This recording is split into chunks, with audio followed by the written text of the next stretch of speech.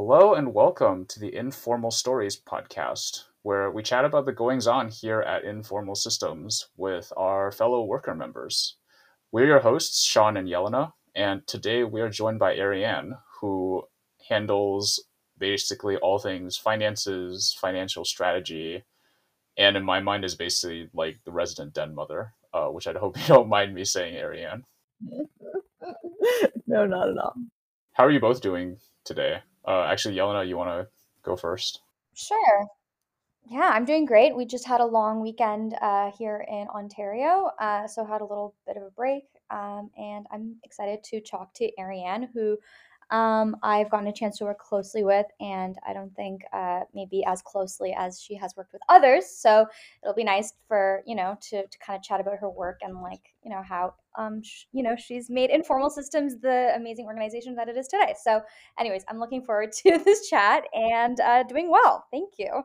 Ariane, how are you doing?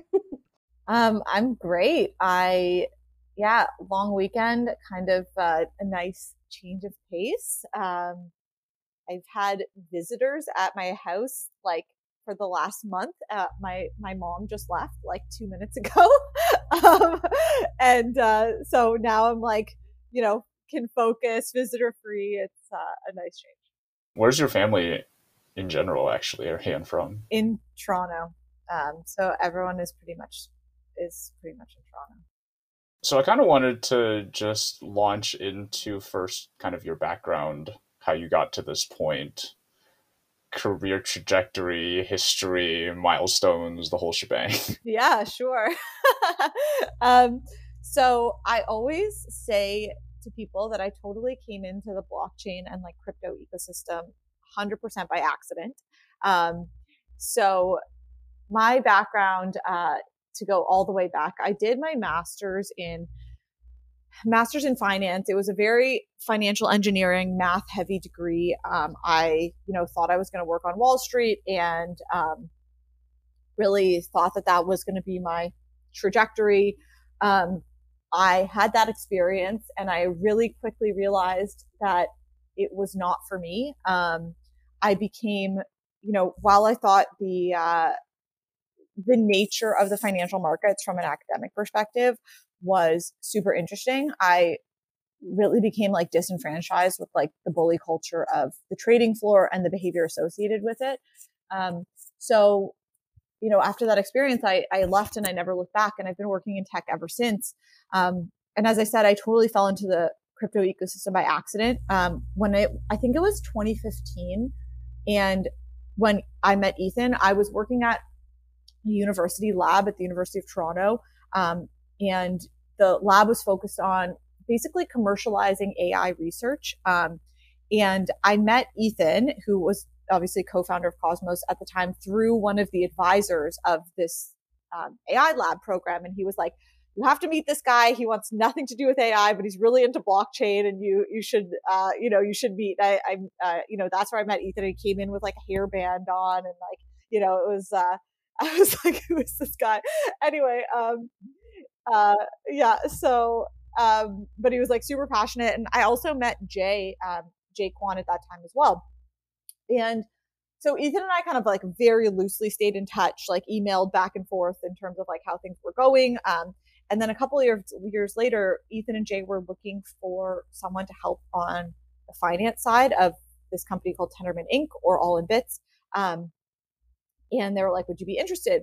And I really didn't know anything about the company at the time. I didn't know anything about what they were building, but I went out to San Francisco and I met a bunch of the people, and I spent the weekend meeting everyone, and kind of fell into it as like from then. And what really got me hooked was like, it was so untraditional, the industry, and it was really like these crazy, passionate, idealistic people who were like so driven by something that was greater than themselves. And that was like really interesting and unique and very awesome to see and be part of. And, basically I've been working, that was my kind of first foray into the Cosmos ecosystem, and I've been working in various roles in the ecosystem ever since. So after that was the managing director of the Interchain Foundation, and then from there we spun out Informal Systems, and that has been like what's really kept me in the ecosystem. Is like, I always say this to people, but I really believe that like, because everything is so new and the blockchain ecosystem at large is constantly, fitting square pegs into round holes in many ways. Like nothing has really been defined. There's no exact playbook. Like we're really constantly writing our own playbooks. And I think that in that sense, it really means that you can like invent the career that you want to have and have the career path that you kind of foresee for yourself, because there's so much opportunity and there's so much, malleability in terms of like what is accepted and what is new and what is needed and all of these kind of features. And so that's been my kind of foray into the ecosystem and how I ended up here. It's really interesting that you sort of like really kind of fell, maybe love is like too strong of a word, but you really were like attracted to the space like when you went to San Francisco and like you saw kind of met the people in person and like were part of that kind of community, and you kind of saw firsthand. Do you think like that those like values of like passion, idealism, like do you still see them kind of continuing to this day? Because that was like a few years ago, and obviously since then like the ecosystem has greatly evolved. So how does that look like today? It's interesting, like to think back, honestly, when I started working at Tendermint, it was like so immature. And it's really crazy to see how much the ecosystem has matured. And when I say like so immature, I mean like a group of 20 people where no one had an employment contract and they were just like sitting around an office and like working with each other because they liked it. Like it's crazy to think that it's, now there's so many different companies and entities, and of course like things can always be more mature and improve and whatnot, but it's, I think that the like that passion and idealism is totally still there and I see it all the time, but it's kind of like molding and maturing a little bit. It's not just a bunch of people like working on something because they think it's cool and they really like it, and they are, it's like it's becoming a bit more, I would say, like mature and sustainable in many ways, because I think that kind of like work pattern isn't necessarily like the most long-term sustainable way to be working forever. So I think like we're trying to by creating structure, you also create sustainability for everyone. Yeah, that's it's really interesting because you mentioned like in the beginning, there was like such a lack of process and like structure, and like obviously now we're maturing. Do you think like personally, running the operations, building up these organizations, that there's like a point at which like too much process is like a hindrance to like moving quickly? Like what's your sort of personal philosophy on like structure and like process and like giving kind of in our case worker members the freedom to sort of innovate? Like totally. Of course there's always there's always going to be a threshold where like too much process is going to like strangle you. Do I think we're even close to there yet? Like, no. I think that, creating what I like, process is a weird and can be somewhat of like a taboo word. But what I think like things that we do in terms of like making a better work environment for people involves like not having to think through the same decision over and over and over again. That's what a process does for you. It like, it streamlines something. So you just think about it once and you never have to think about it again. And your brain is more like clear and open to think about more important things than like remembering what the hiring process is, so to speak, So, that's what I think it does for you. And then like it essentially lifts it lifts everyone out of the low level. It lifts everyone out of that repetition and that like mental overhead so that you have more freedom and flexibility. And that's what I think like anything, when like you can call it processes or whatnot, but like anything that's explicit within an organization, explicit as in like everyone knows and understands that this is to be true, removes this like constant need to like ruminate on what's going on, and then you can also like be more productive in the end because you've been, lifted out of the mundane. Feel like maybe like an analogy to like part of what you said is like if like when you're driving a car, if you're like constantly thinking about like how you drive a car, the rules of the road, it's almost like you're gonna make like a mistake, or it's not, it's gonna be stressful and overwhelming. But if you just kind of know in the back of your head, okay, like this is how you drive a car, like in our case, okay, this is like what the hiring process is, then like it's not too much overhead. It's kind of like you can kind of work like more seamlessly. And you're not thinking about like, oh yeah, what do I have to do next? You're thinking about like, is this person a good candidate and a good fit? So you've changed like the quantum of what your concern is to something more like high level. So I think like, at the end of the day, that's all like a company maturity, hopefully, like, and when we use the word process, that's hopefully all it is really just like helping people like lift out of put the mundane into autopilot and be able to think at higher levels.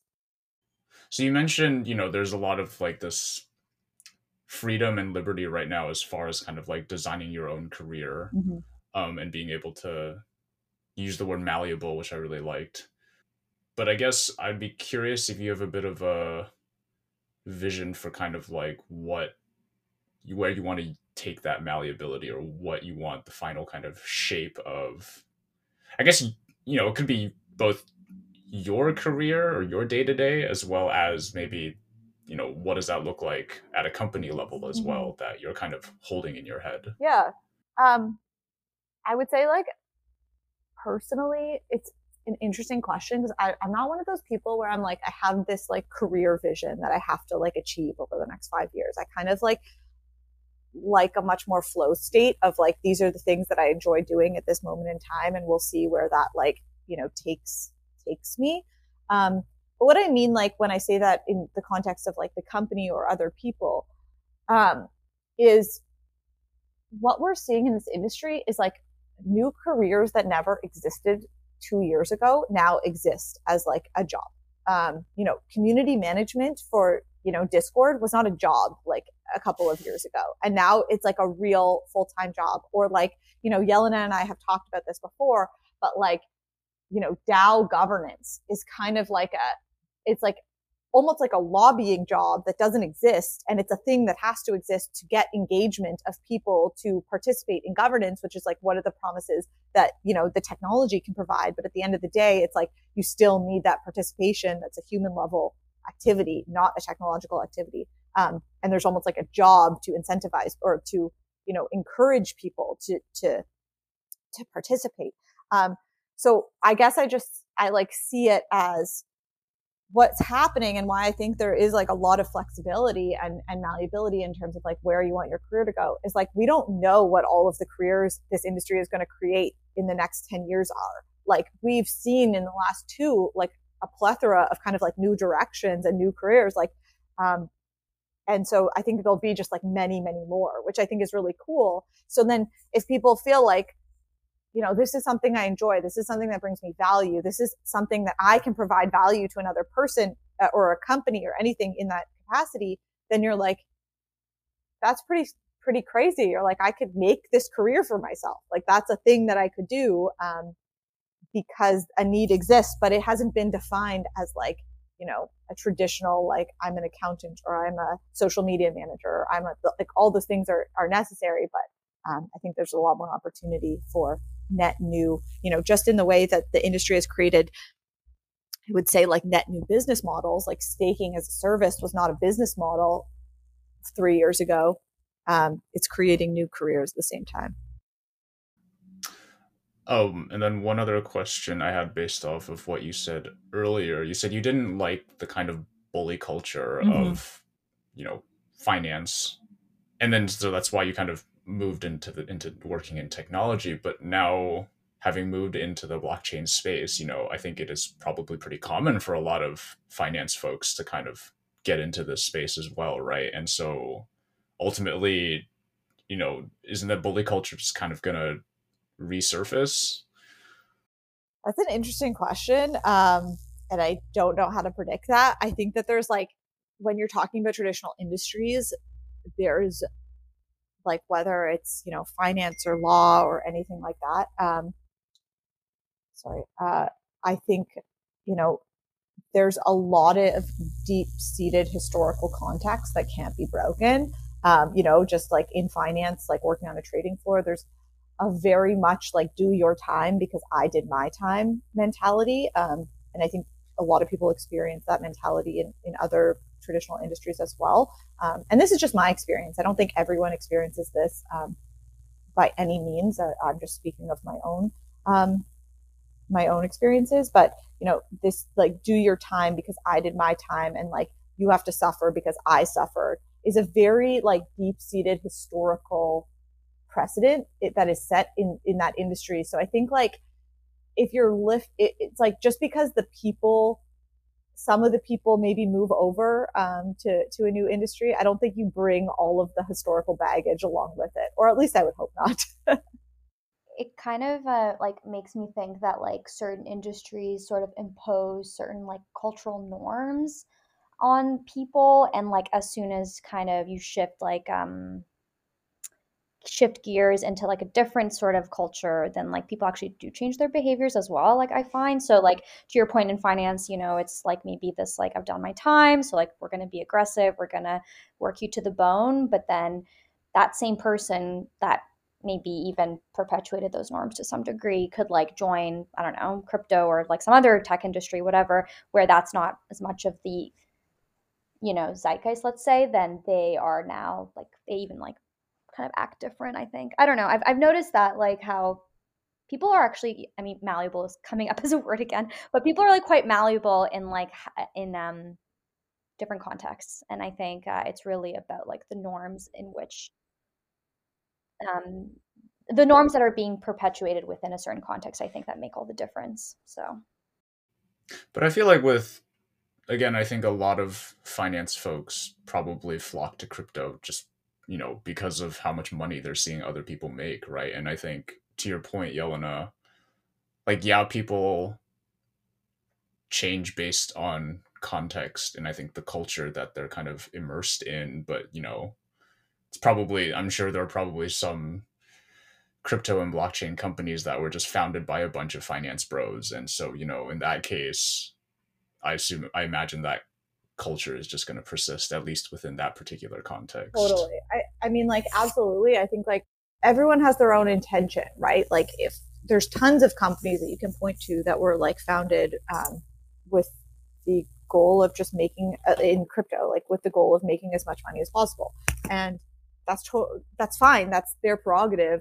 That's always going to be the case, no matter what industry. You even in any regular SaaS business, like there's a lot of companies that are founded to like pump their valuations as fast as possible and exit as fast as possible. It's like I think it's all about like within Informal, for example, like there's a focus on like intention and intent and sustainability and all of these things, which maybe isn't universal across the industry. I can't like speak to everyone's own experience in the blockchain industry because I don't think it's that.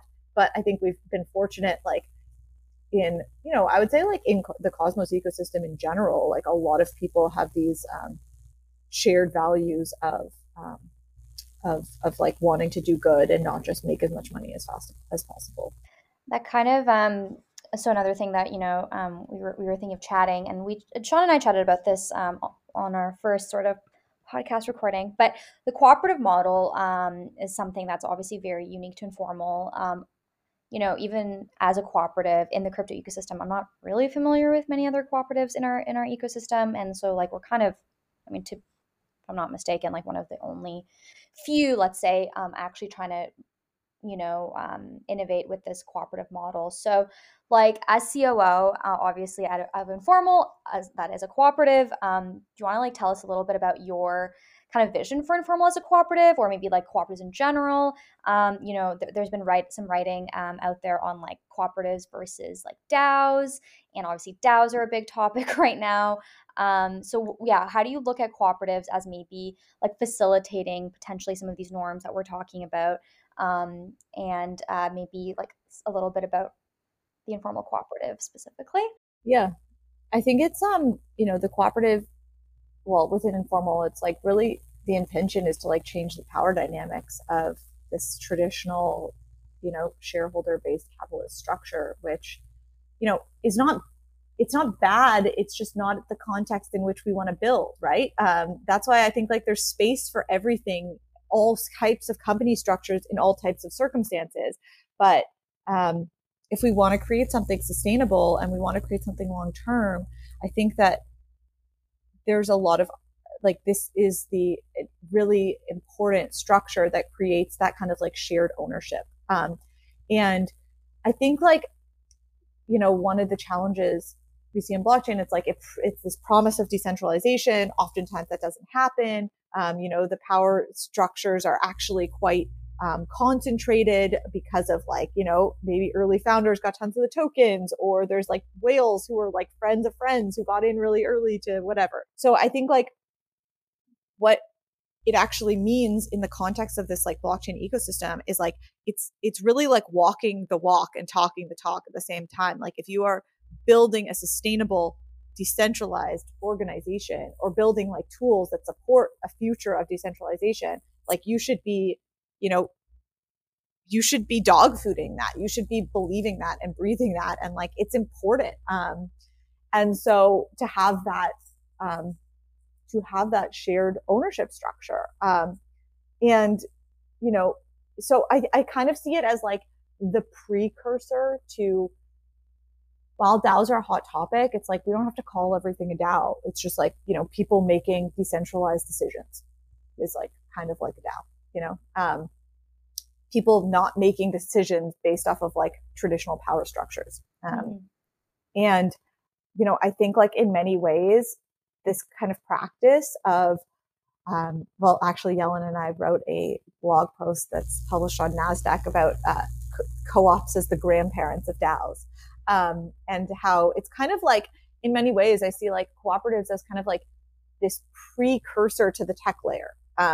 Like one of the challenges that it's just anecdotal, but I think like one of the challenges with DAOs is currently is like they're placing technology on something that wasn't structured without the technology well in the first place. So I think it's like, it can be a tech first solution, which can have its shortcomings. But I believe that like, it's almost like the cooperative instills the principles and instills the practices of running kind of decentralized organizations before adding the technology layer on top of it, which I think is pretty cool. And that leads like to a lot of potential promising applications of kind of like putting a tech layer on top of a cooperative model potentially. But not until you can get the cooperative model like working without any tech solutions, good old corporate documents and so on.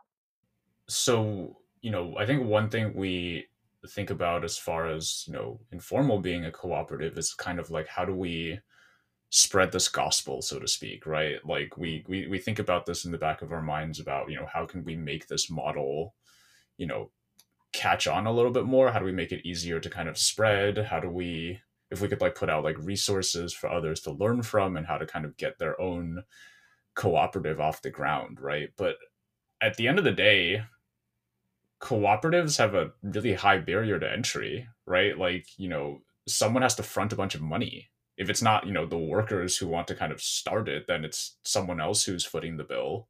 And that basically happened with Informal here, the latter, right? Like the ICF essentially footed the bill as far as my understanding is concerned, right? And so like it reminds me kind of like, if you're someone who's really cares about, going green or reducing your carbon footprint, you have to pay more for, stuff with less packaging, or you have to pay for composting if you live in a city or what have you, right? And it's kind of similar in that sense as well. Like, yes, we know cooperatives are more sustainable, but there's a non-trivial upfront cost to doing it. And so that's kind of like this huge question mark in my mind as far as like, well, that's kind of like the first hurdle that needs to be kind of jumped as far as if we actually want to make cooperatives more sustainable. And I don't know if either of you have thoughts on kind of how to overcome that. Yeah, it's a really important point because I totally agree. It's almost like you have, you're granted the luxury and privilege of becoming a cooperative if you have the money to do so, which, as you pointed out, is very similar to, the same concept of like going green or, eating healthy or all of these things. It's like often there's a barrier of financial entrance to doing so. And it's like, if you're granted the privilege and affordance to be able to like go green or like buy organic fruits and vegetables or whatever, then you can do it, and you can, put your hat on and be like, I'm the greatest of all. But like, actually you had a lot of privilege that like allowed you to do that. So like, I think, in the context of like spreading this model, what has been interesting, it's challenging, but also interesting. Co-ops are not typically something that like it's easy to raise venture funding from, because venture capitalists like to have control over things, and the co-op doesn't allow that. However, I have talked to tons of different projects about, and when I say projects, I mean like in the blockchain ecosystem, who are interested in our model and replicating it. And like the similarities are that like a lot of these projects have the affordance of having funds to do so. They have the funds to build their new company, which is actually good and bad, right? So like in the ecosystem, because people are able to, they have funds from whether it's foundations or they did a fundraiser themselves or whatnot. It is a little bit of a different accountability structure than to a VC, where you have to like, prove your model, give them control, all of these things. Like within the blockchain ecosystem, it's been a little bit, you're almost afforded a little bit more flexibility by the nature of how people are funded, which in turn gives more flexibility to how you set up a corporate structure. So, there actually has been quite a bit of interest in how we set up our entity, and how we can like share that with other. I've shared it with a number of other, companies, to be able to, think about what makes sense from their perspective. But I don't know, Yelena, if you have any other thoughts on that topic.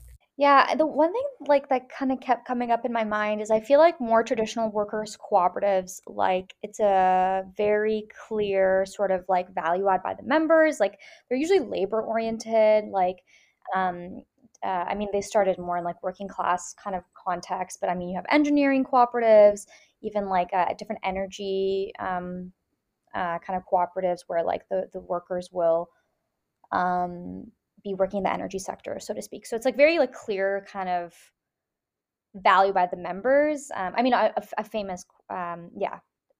So it's interesting, like in tech, like speaking about like the barrier to entry from like a financial perspective. It's like, yeah, you need that pre-existing kind of investment capital, so like the members can sort of like innovate, like for lack of a better term, and sort of like be like, kind of as knowledge workers, let's say, like we're not working with our hands, like we're not like kind of producing like X amount of goods over a certain period of time, so it is a little bit more tricky from that perspective. So I mean, we are fortunate, and maybe that is why we don't have more examples of cooperatives in the tech space or like even in the crypto space, because we do have this fortunate sort of relationship, the Interchain Foundation and the Cosmos ecosystem.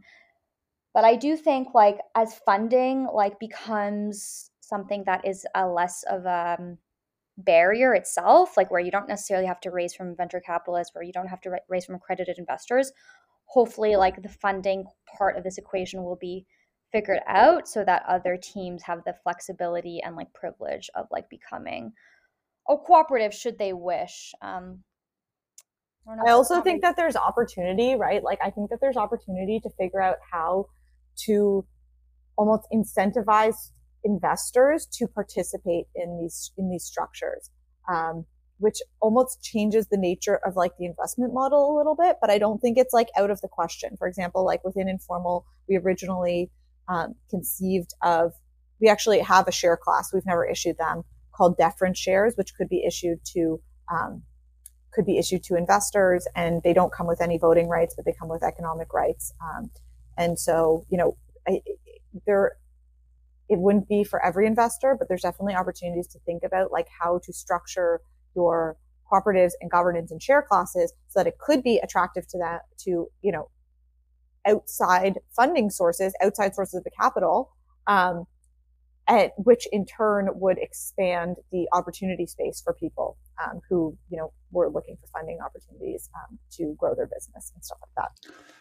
That's interesting. I think the first thing that it makes me think of as far as these deference shares, it's like some investor wants to come in and it's like a much more kind of like slow burn investment, right? Like maybe like something similar to, I don't know, bonds, for example, that are like really slow but safe. Mm-hmm. And they see like, oh, this cooperative has, really good culture and they're very like sustainable. I should, maybe put some money in, because they'll probably be around in like 50 years, for example, and I'll still be getting a small return. I don't Exactly. know, Or you like can like something like that is kind of what I'm thinking of. exactly. Or you could think about, we haven't done any of these things obviously within Informal, but you can also consider things like, issuing more of a steady dividend to those shares, Mm-hmm. stuff like this. So it's like a cash generating share class, not a, not a share class that exits at 100x multiple,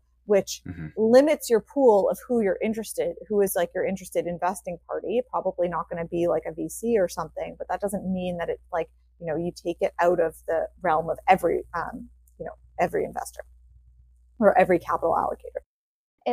I was actually thinking about kind of bonds also within the context of the Cosmos Hub itself, because I almost sort of look at the staking rewards a delegator sort of gets in Cosmos. I mean, Cosmos itself, the hub specifically, but this can go for other chains within the ecosystem.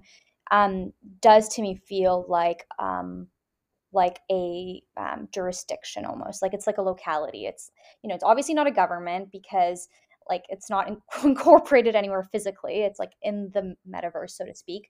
But you do have representatives, and there's delegated voting, and there's different governance for how proposals get passed, and there's this whole structure that is still being worked out. I mean, there's no real constitution, let's say. Maybe some would argue with that, but there is other types of governance processes. And then, yeah, I mean, kind of as an investor in this ecosystem, let's say a delegator could kind of be conceived of as somewhat of an investor, for lack of a better term. You're also rewarded with pretty, deterministic type returns from your delegation through staking rewards. So I don't know. I've actually been thinking about kind of bonds as yeah, in the context of the hub itself. I don't know how that would translate to an organization like Informal, let's say, but I do like this idea of more of a slow burn, sort of steady kind of return on your investment. I think it translates into the notion of different financial vehicles and different means of making money and keeping a sustainable organization afloat, right? All of these things tie into Informal. Maybe, because we, for example, hold crypto on our balance sheet. We stake all of this crypto. It's earning us rewards. Those rewards go into making the sustainability of the organization, because as a result, we have a longer, steady, runway of cash to employ people. And so it actually it's incredibly tied together, or as part of the cooperative. I think it's all one. And this is what I was mentioning earlier when we were talking. It's the notion of many things didn't exist a few years ago. The notion of a lot of people, I know people are living off staking rewards. That wasn't in existence 3 years ago, and now, we take, we manage our, crypto balance sheet and our staking rewards and all the things. Yeah. And to your point, I think maybe one of the misconceptions is oh, everyone's just in it for the money. They're all just in it to get in, get out type of thing. But actually, what we're seeing over many years play out is people sticking around even after, to your point, being able to live off their staking rewards, right? There is this sense of giving back to the community. Maybe again, it's through improving governance. Maybe it's through I don't know, running a validator. Maybe it's through some R&D effort, contributing to some code.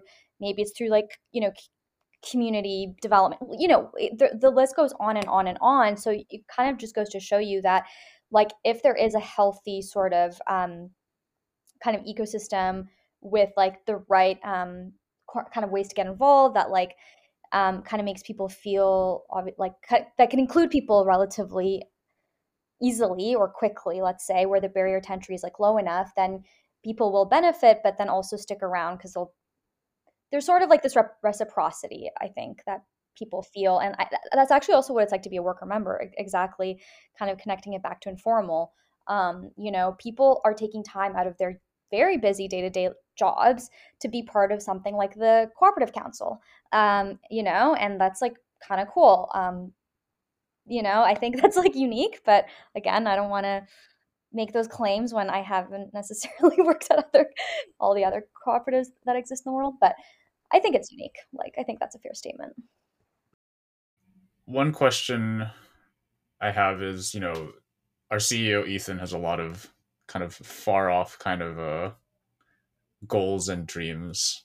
I was actually kind of curious, Arianne, like, do you share any of those, or are those kind of just in Ethan's wheelhouse? No, I definitely I guess Ethan and I are very different in many ways. Like, I think I am more focused on between like how to get from today to those far off visions. And it doesn't mean that, I don't, it means like I totally believe in all of them.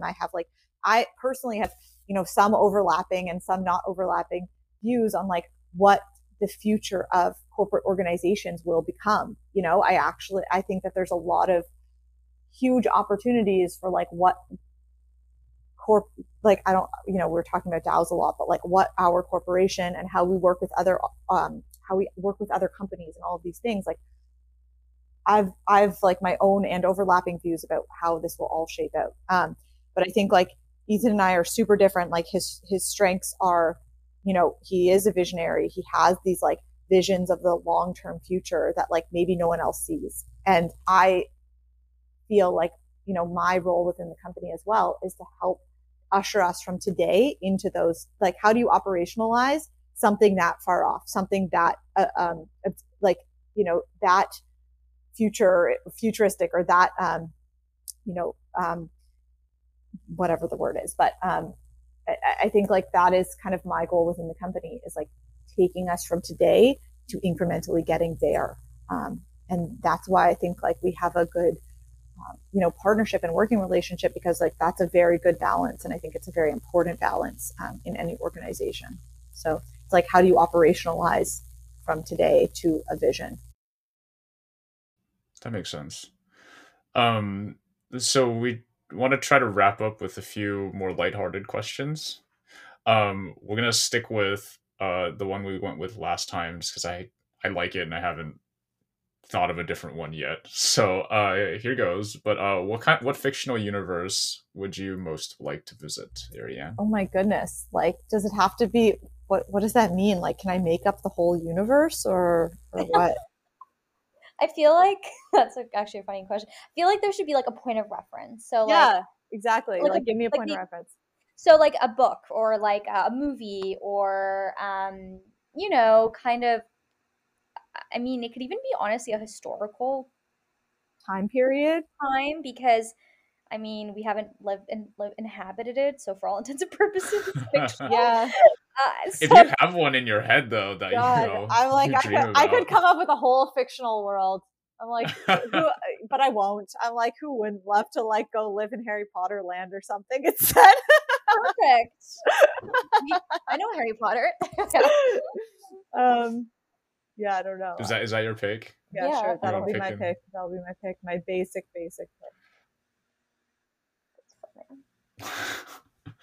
I did a really esoteric one. Tell me about it.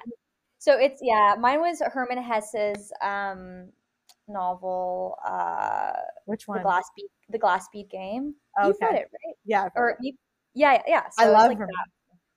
Yeah, yeah, yeah. I thought you were right. So that is that world, like you know, kind of like this monastic, like academic, like I don't know, just like very simple, privileged, but like also isolated. So that's where I was at. Not sure what Damien that is says one of about my favorite books. Damien. Yeah, by Herman. I haven't read it yet. Oh, it's Is one it of my also favorite sort books. of like It's very short. Anyway, Emil. Do I need to look into this author? Yeah. I think you'd like him. Yes, Damien. Perfect. Well, Okay. Sorry, I had one more, which is I actually thought it would be kind of interesting to play podcast tag, which basically means Ooh. Arianne, I get to tag who we talk to next? yeah, you recommend someone, or just, you know, name someone who you would like us to try to get up for the next episode. No promises, because if they don't want to do it, we obviously can't force them. But Let's think. This is fun. Like within informal. yeah, Let's see here. I'm like thinking. What about Suarez? okay. Yeah, he's been on the top of my list as well. Okay. What about him? I was gonna Okay. say Suarez or Jahan or um yeah. Let's see. Maybe Okay, we'll Kareem. consider well, Sora's tagged, Okay, and he's I will tagged. reach out to him and see if we can get him on here. Sweet. We'll do our best, but again, no promises. But yeah, cool. All right. Thanks, Ariane. This was super interesting. Unfortunately, there's like a tons of topics that I would still wish we could have talked about, but not enough time in the world, unfortunately. yeah, this was Um, really fun. Yeah, thank you for taking the time and yeah, sharing your insight and like expertise. I feel like a lot of people will find it interesting. So yeah, thank you. Wonderful. Thanks. Hope you guys have a great day. It was very fun.